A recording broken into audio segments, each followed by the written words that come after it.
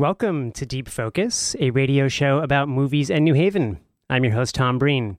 Before we begin today's show, I want to let you all know that we will be hosting our annual Best Movies of the Year episode on Thursday, January 4th, 2018, from noon to 1 p.m. right here on WNHH. I'll be joined by Madison Arts Cinema's owner, Arnold Gorlick, and New Haven film critic Dan Heaton to go through our top 10 movies of 2017. But if you'd like to share your own pick, please call 203-479-0376. That's 203-479-0376, and leave a brief voicemail with your name, where you're from, and a few sentences on your favorite movie of 2017. We'll make sure to include your voicemail on the Best of show. The deadline for that is January 3rd, and we'll go on air on January 4th. Okay, so now to today's show. On the first segment of today's episode, I'll be joined by Bridgeport-based filmmaker Francesca Andre to talk about her new movie, Charcoal, a short film about colorism and prejudice within and without the Black community against dark skin. We'll talk about the origins of this movie, Andre's background as a fashion and news photographer, and her own experiences with colorism in Haiti and here in the States. On the second segment of the show, I'll be joined by New Haven Independent reporter Alan Appel for a review of The Shape of Water, director Guillermo del Toro's new sci-fi horror romance about a mute cleaning woman in early 60s Baltimore who falls in love with an, of course, amphibious man held captive at the secret U.S. Army research facility where she works. But first, I'm very happy to welcome to the show Francesca Andre. Francesca is a photographer and film director with a master's in film and television from Sacred Heart University. Her photography has been published in the New York Post, New York Daily News, and CT Voice, among other publications. And her new short movie, Charcoal, has played at film festivals around the world, including right here in New Haven at November's Nasty Women film event held at the John Slade Eli House. Francesca, thanks so much for coming on the show. It's a pleasure to have you here. Thank you so much for having me. Okay, so I wonder if for those New Haveners who did not make it out to the John Slade Eli House in November to see your movie, which I believe was the first movie in that lineup screened, could you introduce us to Charcoal? What is this movie about? Okay, so Charcoal really tells the story of two women and their struggles of colorism, dealing with self-hatred, and reclaiming their power. It's really a story about redemption, finding love, especially self-love, and breaking the cycle of self-hatred. Excellent. And could you define colorism for us? So colorism is discrimination against skin color. So it's like dark skin versus light skin. So it's I don't know if I have a better word to describe it, but it's a form of discrimination based on skin tone, basically. Yeah, no, I think that gets at it pretty well from what I understand and what I've read. And I wonder if this is something that you'd agree with in doing some research on colorism, other movies that have dealt with colorism, coming across the Dark Girls and Light Girls documentaries from a filmmaker named, I believe, Bill Duke.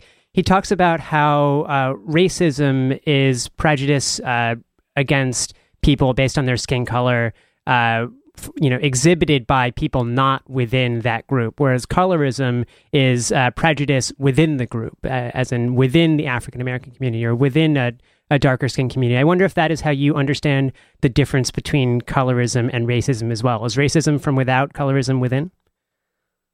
But I feel like colorism derives from racism.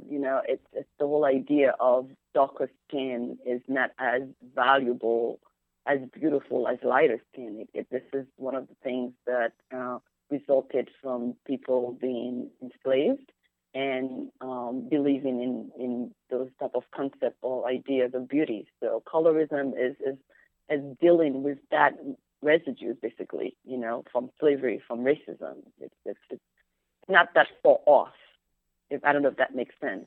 Oh yeah, no, I think so. And one of the there's a lot to it's a short movie. It's about 5 minutes long, a little bit longer, but there is a density of information in there, and I think a lot to unpack. In particular, that you decided to tell this story of well, I was going to say one woman's experience with colorism, but it's not true. It's multiple women. It's kind of different generations of women dealing with the prejudice and the stigma of having darker skin, and the way that they have either internalized or bucked that prejudice.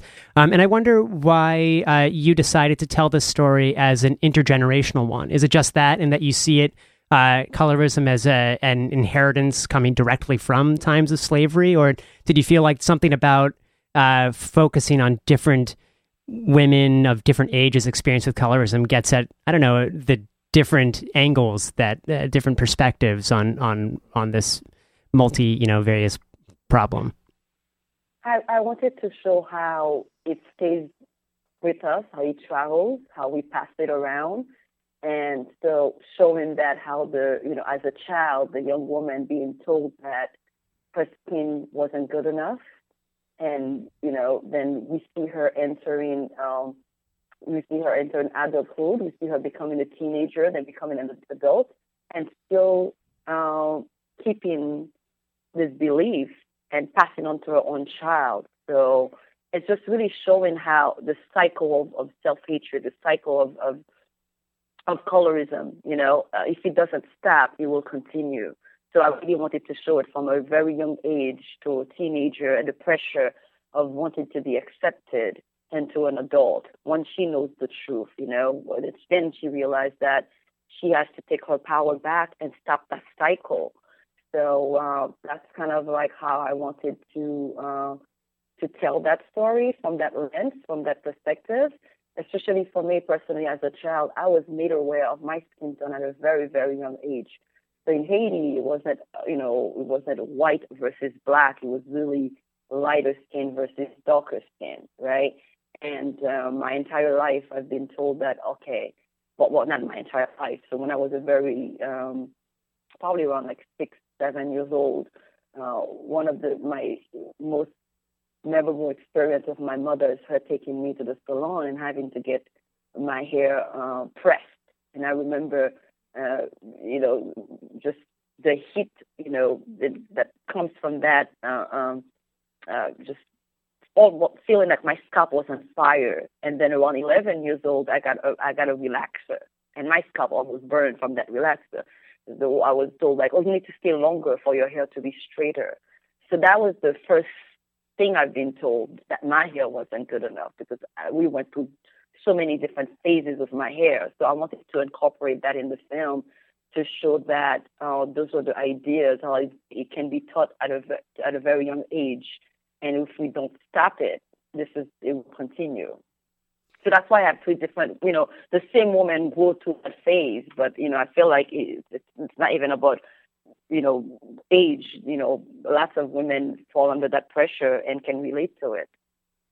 So there are two. Thank you for sharing that story. I think that gets at 2 parts of Charcoal that I found really fascinating. I think really reveal something about colorism, and that's one is that your movie is not just about self-consciousness about skin color, but also about hair, in particular the texture of one's hair, and also about the shape and size of one's nose. That and skin color, those 3 elements, I think, are singled out by you as part of kind of dark-skinned person's physique that is kind of constantly under critique by broader culture and also by friends and family. And those are the 3 kind of key elements that dark-skinned women are kind of singled out for being and are castigated by. And so I wanted to bring that up. And then the second is that the movie also deals quite explicitly with commercial beauty products and cosmetic products that are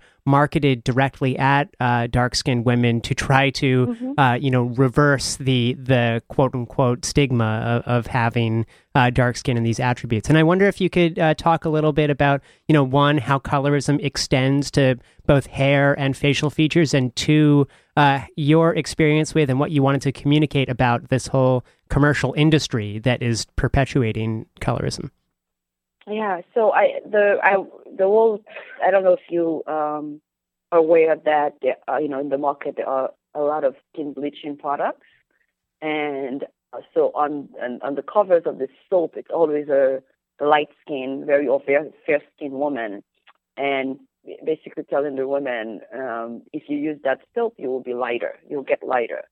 So I've seen it before, just growing up back home, and I've seen documentaries about it. And, even in my own community, there are a lot of women that still bleach their skin. So it's not only because some of them really hate themselves, because this is what society is telling them. Even I don't know, was it Kerry Washington who was on the cover of a magazine, and she was upset that they kind of photoshopped her skin and made her look lighter. Again, this is the whole idea that lighter is better, lighter is more beautiful, and those standards, those ideas of beauty do not include Black women. So I wanted to make sure that that was covered in the film. We saw one of the character using soap, bleaching soap, so she can be lighter, so she could be accepted. And I don't know if I answer your question. Oh, if you don't mind repeating the second part. Yeah. No, that certainly does. Well, actually, I wanted to interject and say that I think a lot of our listeners will maybe most associate skin bleaching with Michael Jackson. I think he's a very prominent cultural figure who underwent that type of chemical skin lightening. But also, skin bleaching is a very incredibly popular kind of cosmetic transformation all around the world, in particular in India, in Southeast Asia, and also in, I understand that you said that in Haiti, skin bleaching is quite popular as well. It's in the Caribbean. It's not only Haiti. It's everywhere, it's everywhere. This is just, how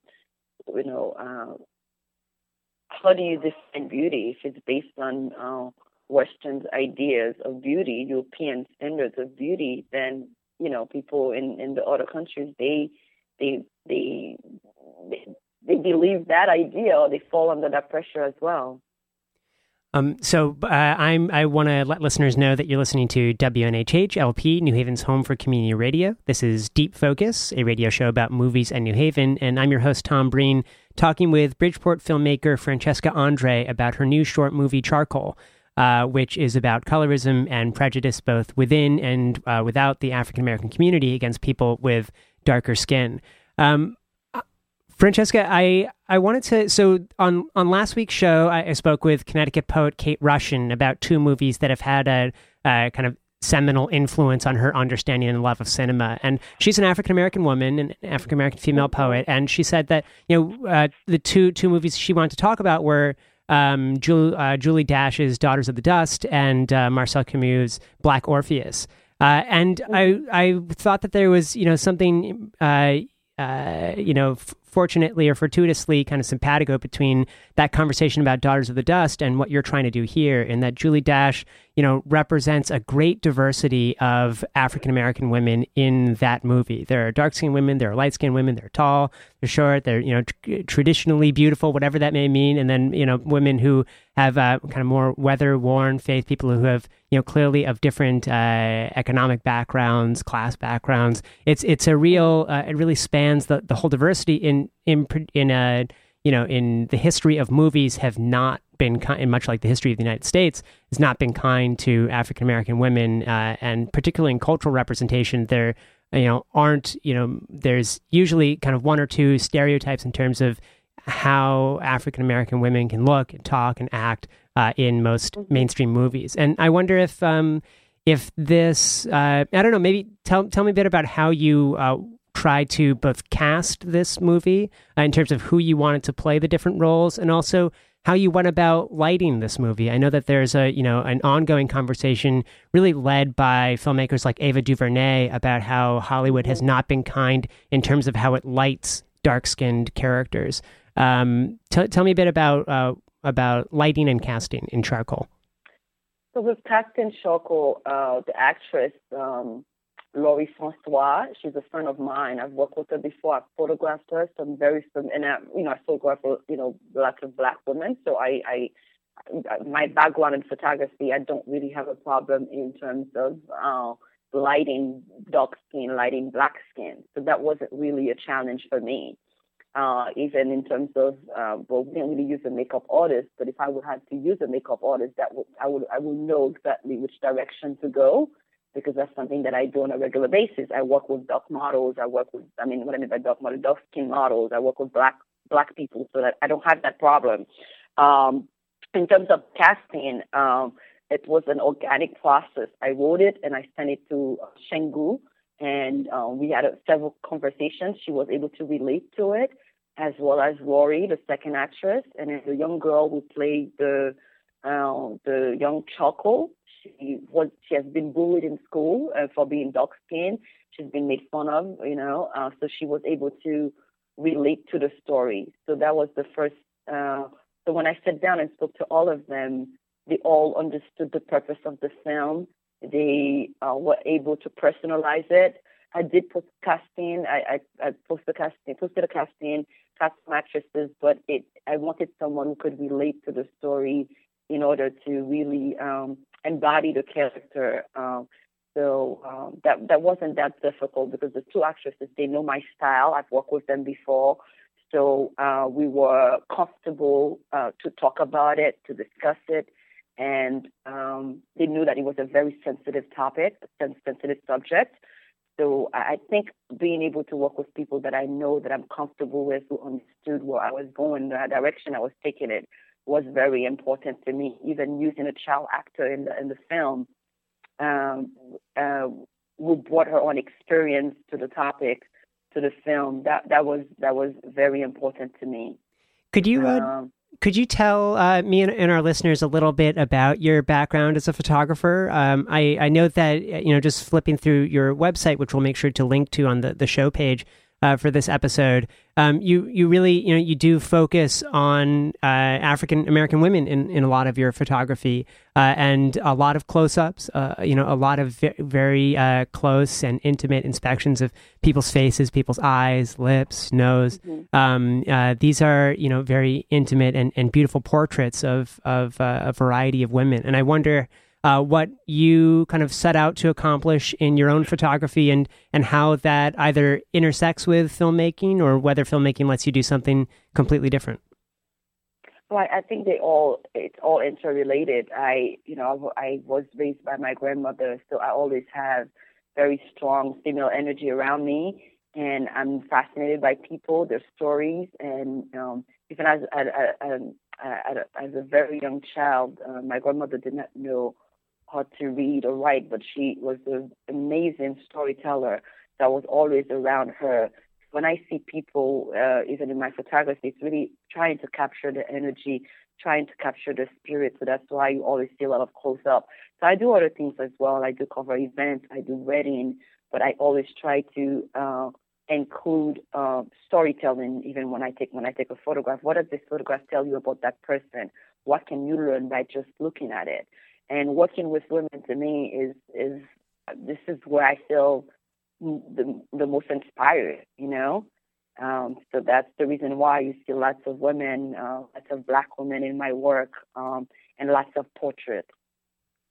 Now, this movie has played at film festivals really all around the country. I'm just looking at a few of them: the Silicon Valley African American Film Festival, Yonkers Film Festival, Sisters of the Diaspora Film Festival, and of course the Nasty Women Film Event here in New Haven. And I wonder, first of all, what kind of responses you've been getting at the different screenings. I know that Charcoal is one of the kind of award-winning movies at the Nasty Women Film Event in New Haven. But in general, how have people been responding to Charcoal? The response has been very positive, and I think what makes me happy as a filmmaker, as a director of this film, is the fact that people are comfortable to have conversation about these issues. We talk a lot about racism. We don't really talk that much about colorism, right?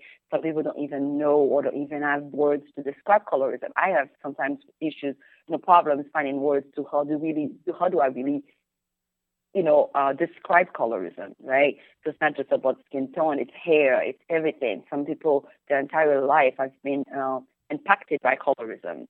So the response has been positive. And then because there's also a message of hope, of redemption in Charcoal, women who are not, who are not Black have been able to understand and take something from it.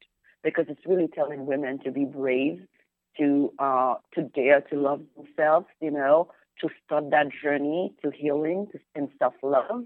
So there's a universal message, in Charcoal that a lot of women have come up to me and told me that, if they were uncomfortable leaving their homes without makeup, after seeing the film, they feel like they can be themselves. They can be who they were made to be, who they want to be, who they choose to be. So I'm very happy to say that, and very grateful for the response that I've received for the film so far. This may be a bit unfair because I'm turning you for a second from filmmaker into film festival correspondent. But if you if you have had a chance to talk with any other filmmakers at some of the festivals, like the Sisters of the Diaspora Film Festival or Women of African Descent Film Festival, or if you've had a chance to see any of the other movies that have played alongside yours at those festivals, I wonder what else you have seen, what other stories from, in particular, African American female directors you're seeing up alongside Charcoal, and whether you feel like Charcoal fits within a kind of larger conversation among African American female filmmakers, or whether you think that it stands out in a certain way. Well, I feel like they are. So, for example, at the Real Sisters Film Festival, there was a film, Leche, and another one was Black Enough, documentary that highlighted some of the same issues that Charcoal covered. So the whole thing is, even though there are similarities, there's not a single narrative. So, and also this is something that's based on my own personal experience, on my own, something that I drew from my environment to write this film. So I think it's important to encourage, all different type of narratives. It's not a single narrative. So those films, even though there were some similarities, some common elements, but they were different and they stood out in their own right. Black Enough was very different from Charcoal, but I can relate to Black Enough. Just like when I spoke to the filmmaker, she was able to understand the message I was trying to convey in Charcoal. So in a way, yes, it does stand out because it's my lens, my perspective. It's personal. Another way that it's something that African American or African American Black women from all over the world can understand and relate to. I know that this is a movie that that you directed, that you served as cinematographer for. I know your husband edited, working on a very low budget. This is a classic kind of very low budget, but also very, beautiful looking short film. And I wonder, just practically in terms of putting together the people and the resources and the time to make this thing, how was your experience making this movie? Was it a big kind of step up in terms of being a logistical challenge from what you're used to with photography? Were you able to use some of the infrastructure, either support network you already have in place in that area of your work to help Charcoal? Or how was it just making a movie? I think this is a movie that I wanted to make. This is a film story that I wanted to tell. So I think no matter what the challenges were at the time, I was able to face them. I have emotional support from friends. And of course, having my husband by my side as a producer and editor was very, really encouraged me to keep going. But I knew I had no money just to make it to begin with. And when I had a DP that just dropped out last minute, I had to step up because I did not want to direct this film and have to film it myself. I really wanted to have some levels of separation. I wanted somebody else's interpretation of the film. So having a separate DP, another person to DP the film, was something originally that I wanted to do. But, we had all the actors there and the person couldn't make it. So I had to step up, and I've already worked with these women. I knew what I wanted. So I think this was an emotional decision. I went with it. So all the shots, all the close-up that you see, this is exactly what I had in mind, and I was able to tell it myself my own way. And it was a good challenge to overcome, a good experience for me as well, because when I was looking at the footage, I was happy because what I had in mind, that's exactly how I filmed it. That's not an experience that I would like to, not to say that my next project, I don't want to have DP my own project. I want to, because when you film it, a lot of times it's like, I'm not saying I stop directing, but it will be great to be able to have that flexibility, to have that choice, not to have to do both at the same time. On top of it, I produced the film, so anything that went wrong, I had to make sure I found a solution for it. I had to deal with that. So it was good stress, good stress. Well, it certainly looks like it paid off, both in terms of aesthetically and thematically, how powerful the movie is, but also in terms of the response. I mean, it certainly is encouraging to see so many people coming out in support of it. And I wanted to maybe end our conversation as we get close to the end of this interview by asking a question that I ask a lot of Connecticut filmmakers. And that's, this radio show is specifically about movies in New Haven, where I interview people in the city and in the kind of surrounding cities of New Haven and Southern Connecticut about some of the challenges and benefits of making movies while based out of Connecticut. I wonder, what are some of the challenges and benefits that you've found as a Bridgeport-based filmmaker, and what would make making movies in Bridgeport, in Southern Connecticut, a better experience for you? What would help kind of facilitate this process for another Charcoal or something even bigger? I think for me, what I'm looking for right now is a space, like a community, to know if I'm working on a specific project. For example, my next project is about depression, to be able to find a space where I can go and meet people and talk to people and work with local talents and find people who are invested in the community, who can come on board as producers to help finance this type of project and really expose it to more people. I think what I don't have is really that community that I'm looking for. It's probably out there, but I don't think that I really know how to connect the dots in order to do it. I think as artists, it's good to be able to have that safe space where you can create, but not just have projects that just sit on your computer and not know what's going to happen to them, but to know that if you have an idea that can benefit a larger population, that you will find the resources that you need in order to bring those ideas to life. I don't think I'm there yet, but I'm positive and I'm optimistic that either you or other people that I've met so far will help me find, will help me redirect myself and find me that safe community where we can tell stories that matter to us.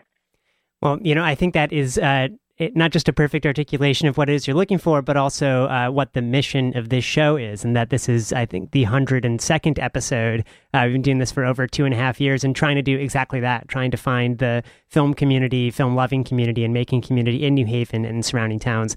So I so appreciate you being part of this, and I hope to, that your conversation here and your, continuing to make movies in Bridgeport and elsewhere, helps you connect with that community that, that you're both trying to represent and try to speak to. So Francesca Andre, thank you so much for coming on the show. Where can people go online to find out more about your work and to maybe watch the trailer for Charcoal? Mm-hmm. So they can go on my website, francescaandrephotography.com, and my business site is optic21.com. And I just really want to thank you, Tom, for this great opportunity, for this great platform to talk about my work and to talk about my experience as a filmmaker and photographer. Thank you so much. Oh, my pleasure. And do you know does Charcoal have any upcoming screenings at any film festivals nearby? Yes. So it's going to be at St. John University on February 9th, and it's going to be at BAM on March 14th. And give me 1 second. I have to go back and just look for the date. I have one more date. Oh, sure. But it's all the way in May, and also at the New Haven International Film Festival and the New Haven Documentary Film Festival. I just don't have the dates right now. Oh, great. In Connecticut, it's going to be at 2 film festivals. Excellent. Well, we will make sure to put those dates and those links on deepfocusradio.com, which is where you can find a recording of this episode and a link to everything that we spoke about today. So plenty of opportunities to see Charcoal in the near future. But yes, Francesca, thank you again, and we look forward to talking with you very soon. Thank you so much. Okay, have a great day. You too. Okay, coming up next, a conversation about Guillermo del Toro's The Shape of Water, with Alan Appel. But first, let's hear a little bit from local group Ellison Jackson's song Man from Lowell.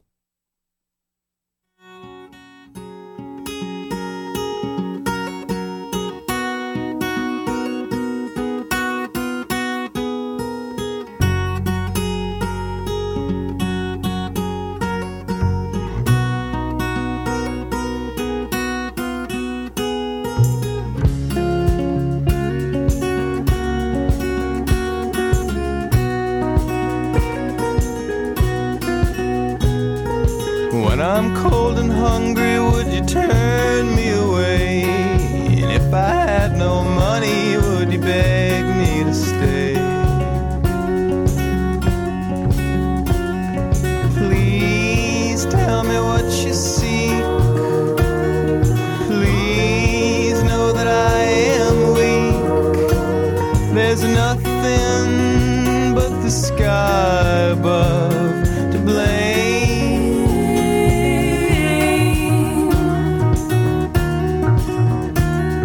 Tonight the moon is hidden and I've forgotten my own name.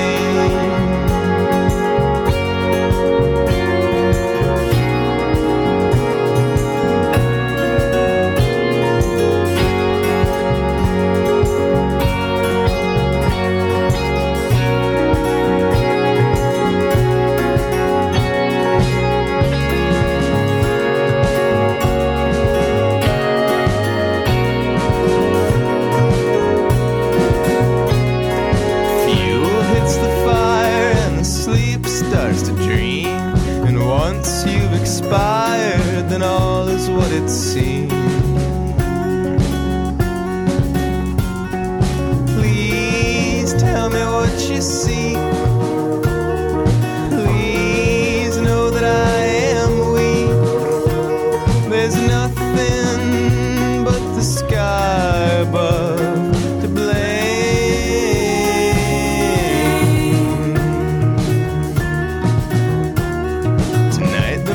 Hidden and I've forgotten my own name.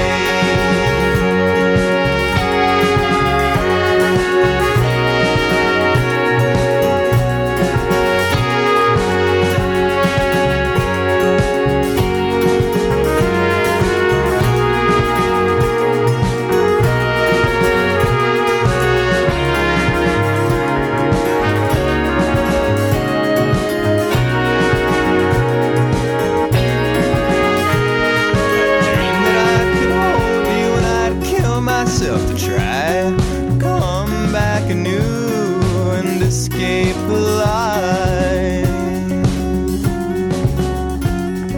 Please tell me what you seek. Please know that I am weak.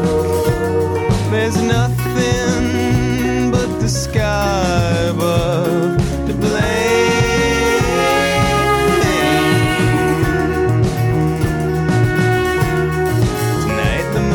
Hidden and I've forgotten my own name.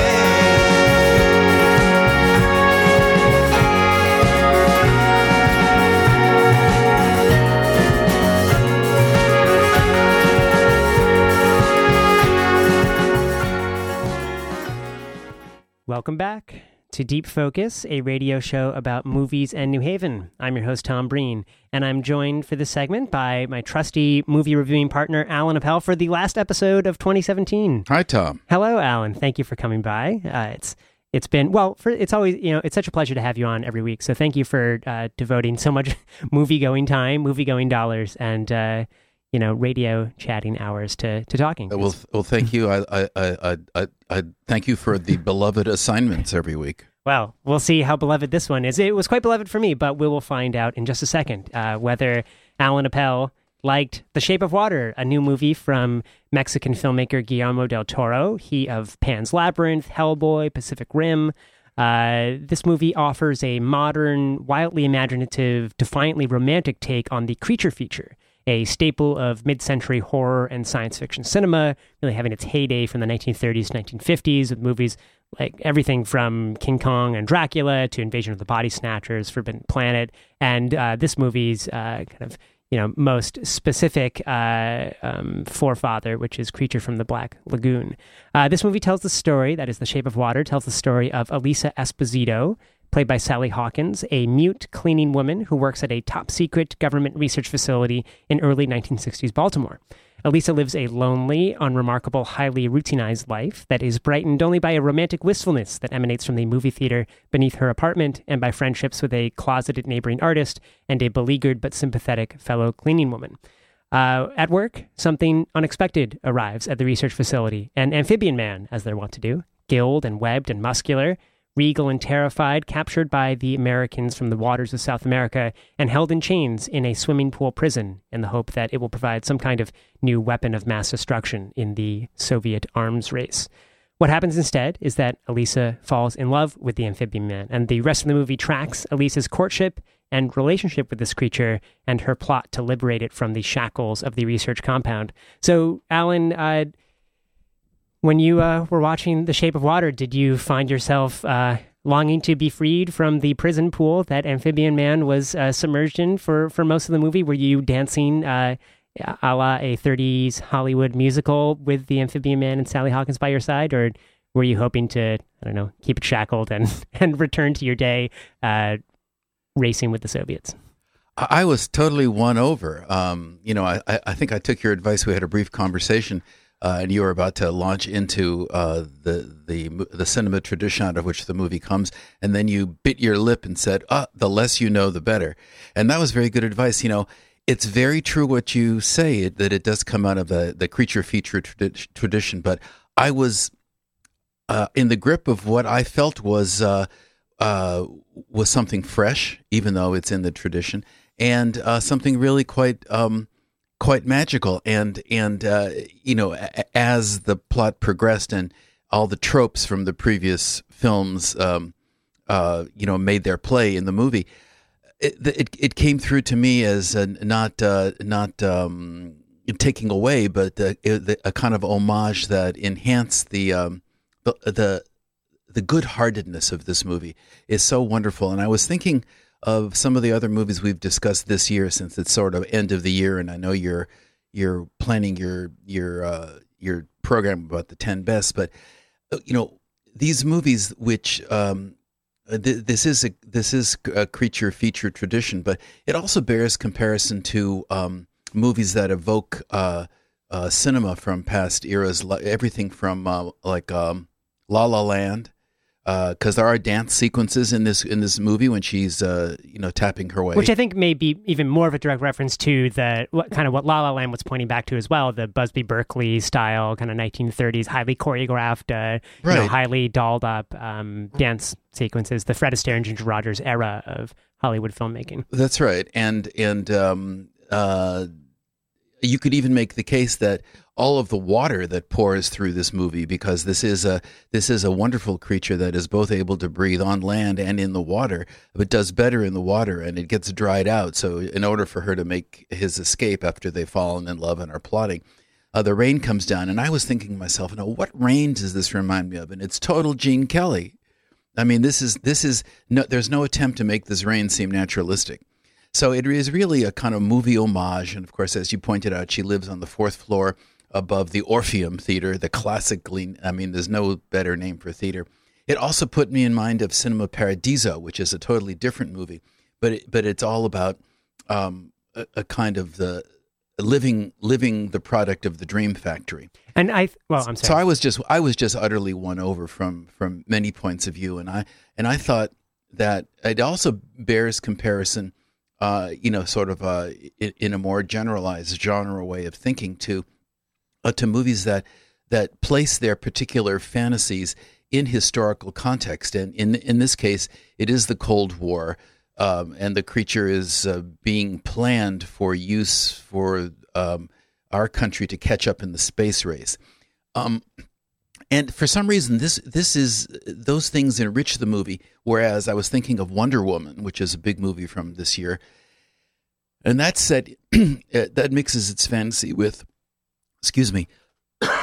Right, that's set primarily during World War I. Now that to me, there's something jarring about the fact that on the one hand it's set in World War I, but the world that Wonder Woman comes out of is something from Edith Hamilton and Greek fairy tales. And it's such a broad canvas. It just struck me as pretentious. Let me give you a second to. But this is intimate. This is intimate, and it works for me. I think you're exactly right in that the maybe World War I backdrop for Wonder Woman was more of an opportunity or an excuse for the filmmakers to show kind of massive destruction of cities, of people, kind of death en masse in an environment of worldwide war that viewers could take with some kind of credibility. You don't have to spend your disbelief too much to watch thousands of people being mowed down at once, even if you are watching a superhero. So I think that the reason there, which I don't think is a good enough one, is just, here is an environment in which people are used to seeing massive destruction, and so let's just have Wonder Woman participate in that. Here, in the space race and the arms race of the Soviet Union, Guillermo del Toro is really tapping into kind of what defined that era of American kind of global paranoia and competition, as well as showing how the figures maybe most abused and most overlooked at that time, women, especially a woman with a disability, a woman who literally can't talk, and kind of experiences the world through the fantasy of movies, an African-American woman, and then a gay man. Those are the kind of three characters at the center of the story, which are three characters that are not, included at the center of most kind of understandings of, and especially how power was executed in the early 1960s and late 1950s. But this movie, especially in the character played by Michael Shannon, the kind of villain of the group, the man who captured this amphibious creature, and Strickland is his name, a good name, and is trying to put him to some kind of warfare use. And he is, I found it a perfect counterpoint between the paranoia, the competitiveness, the hyper masculinity, the disregard for anyone and everyone except one's own kind of brute claim for power, juxtaposed with these three figures who are not just resisting, in terms of trying to wrest power and control from this man, but they have a total. I mean, this is a world of romance, of beauty, of love, of connection across cultures and even across species. I just found that it was a wonderful homage to that era, while also completely subverting it in terms of who is at the center of the story and how they go about taking control. And I think the word is loving, because even the oppressive negative characters like Strickland are treated with love in this. If you define love as the creators giving attention to detail. He's really a character right out of Mad Men. The way he dresses, the way he goes home and has this wife who's like somebody out of Life magazine, and he's got the two perfect kids. But he's utterly obsessed with the kind of the power of positive thinking. I think you mentioned, and we were talking about some movie. Was it Three Billboards last week? But the opening sequence is of Flannery O'Connor. Yes. One of the opening sequences here, or when we first meet Strickland, who is sort of CIA, can do, yes sir, no is not an option kind of guy. He's reading The Power of Positive Thinking, and I remember that book kicking around everywhere, which is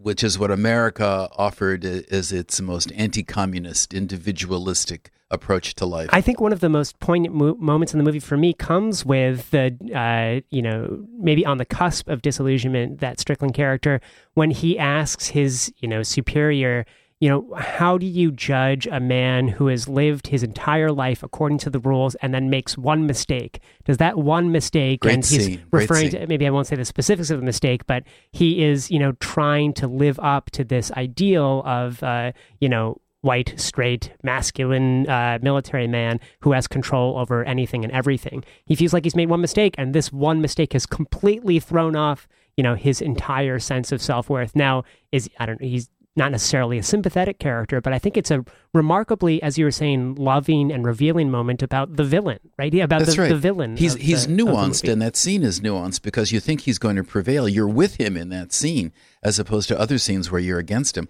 And lo and behold, he's going up against the 5-star general, and that general, in the continuation of that kind of set piece, just turns him on his head and says, "You better get that creature back. No is not an option, or no matter what you've done for me, no matter how successful you are, you will be." I mean, it's a great speech. You will be zero. You will be unknown. The future will have come and gone, and no one will ever heard of you, little putz. And I think that articulates quite well what the fear of this type of mentality is: to be irrelevant.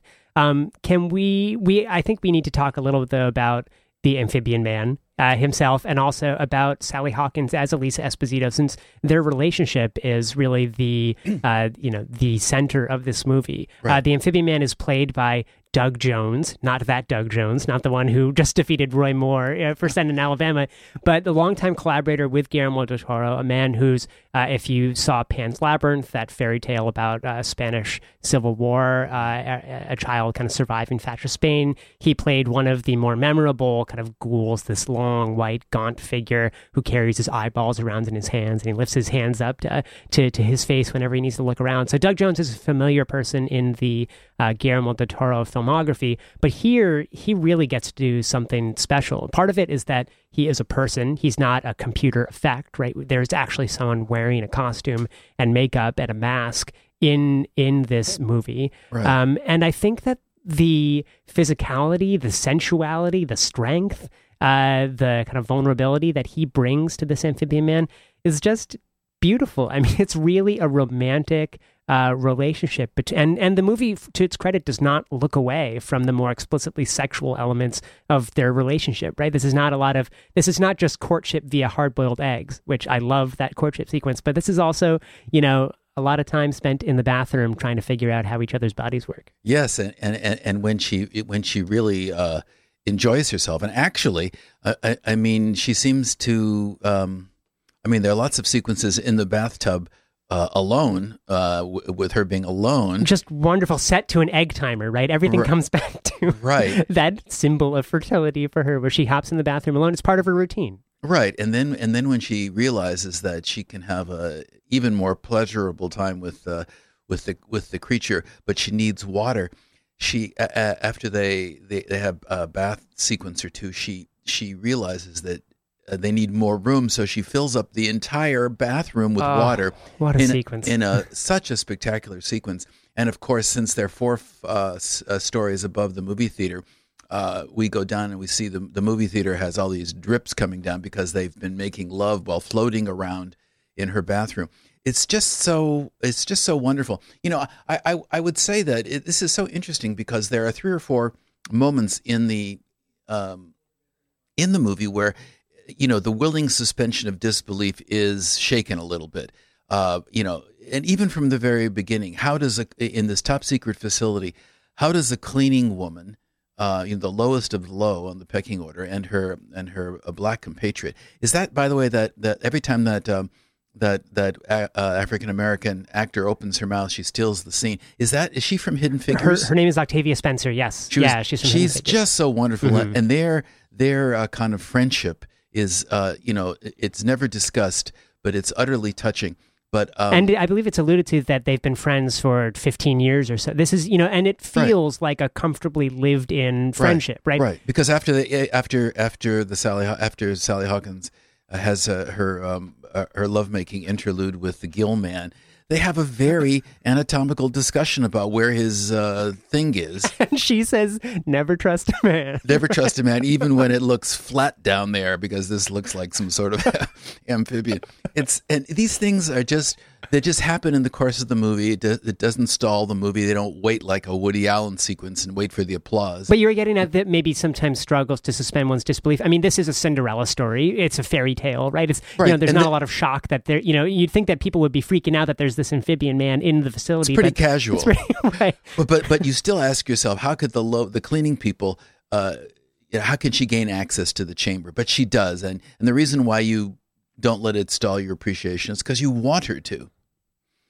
And over again. And because I think also because the movie shows that, as a mute cleaning woman who is not, some vivacious, young, attractive supermodel. Like Sally Hawkins is an incredibly attractive actress, but she's certainly, this role could have been taken by, a up and coming, young, someone who you more readily identify as like a Hollywood superstar. Sally Hawkins is not necessarily the most assuming of presences, and I think that this movie shows that she is someone constantly overlooked. It's easy for people to look right through her, to not recognize her presence. She's just there to clean, not talk, and then go home. I think that may have allowed her a bit more flexibility in terms of where she could be. Now, of course, you have to suspend your disbelief a little bit, but I feel like that was, part of why she was unnoticed in her sneaking into the amphibian person's chamber, is because she's not really noticed anywhere else in her life. Well, now is that? But now she's not noticed. On the other hand, this creature is noticed all too much. So I guess if I were your English teacher and you were my student, and after we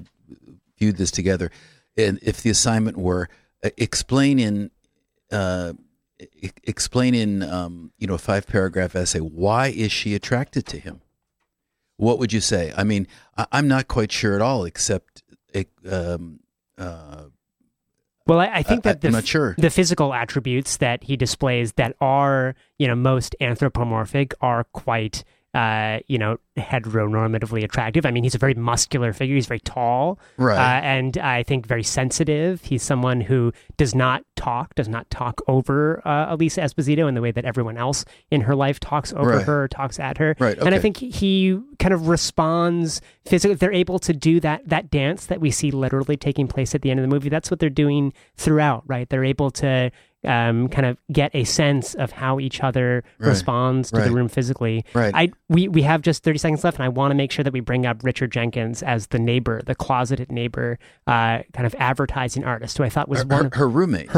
Neighbor. I mean, they share the end of this, wonderful, fabulous place on their modest salary. They can afford this. But so this guy, well, we don't have a lot to say, good. but He's very good. I found him as the third part of this trio of heroes, as just absolutely heartbreaking and loving in terms of how his love life is thwarted by, and you could, and artistic life is thwarted. But Richard Jenkins is worth, going out to see. It is wonderful in and of himself. And it's, it would be too easy to say it's this PC stuff in the sense that, you have the black woman and the gay, and there are a couple of sequences there that are, sort of are slightly stereotypical in the restaurant, for example, when the kind of tough tab hunter looking guy throws out the gay man and the black couple.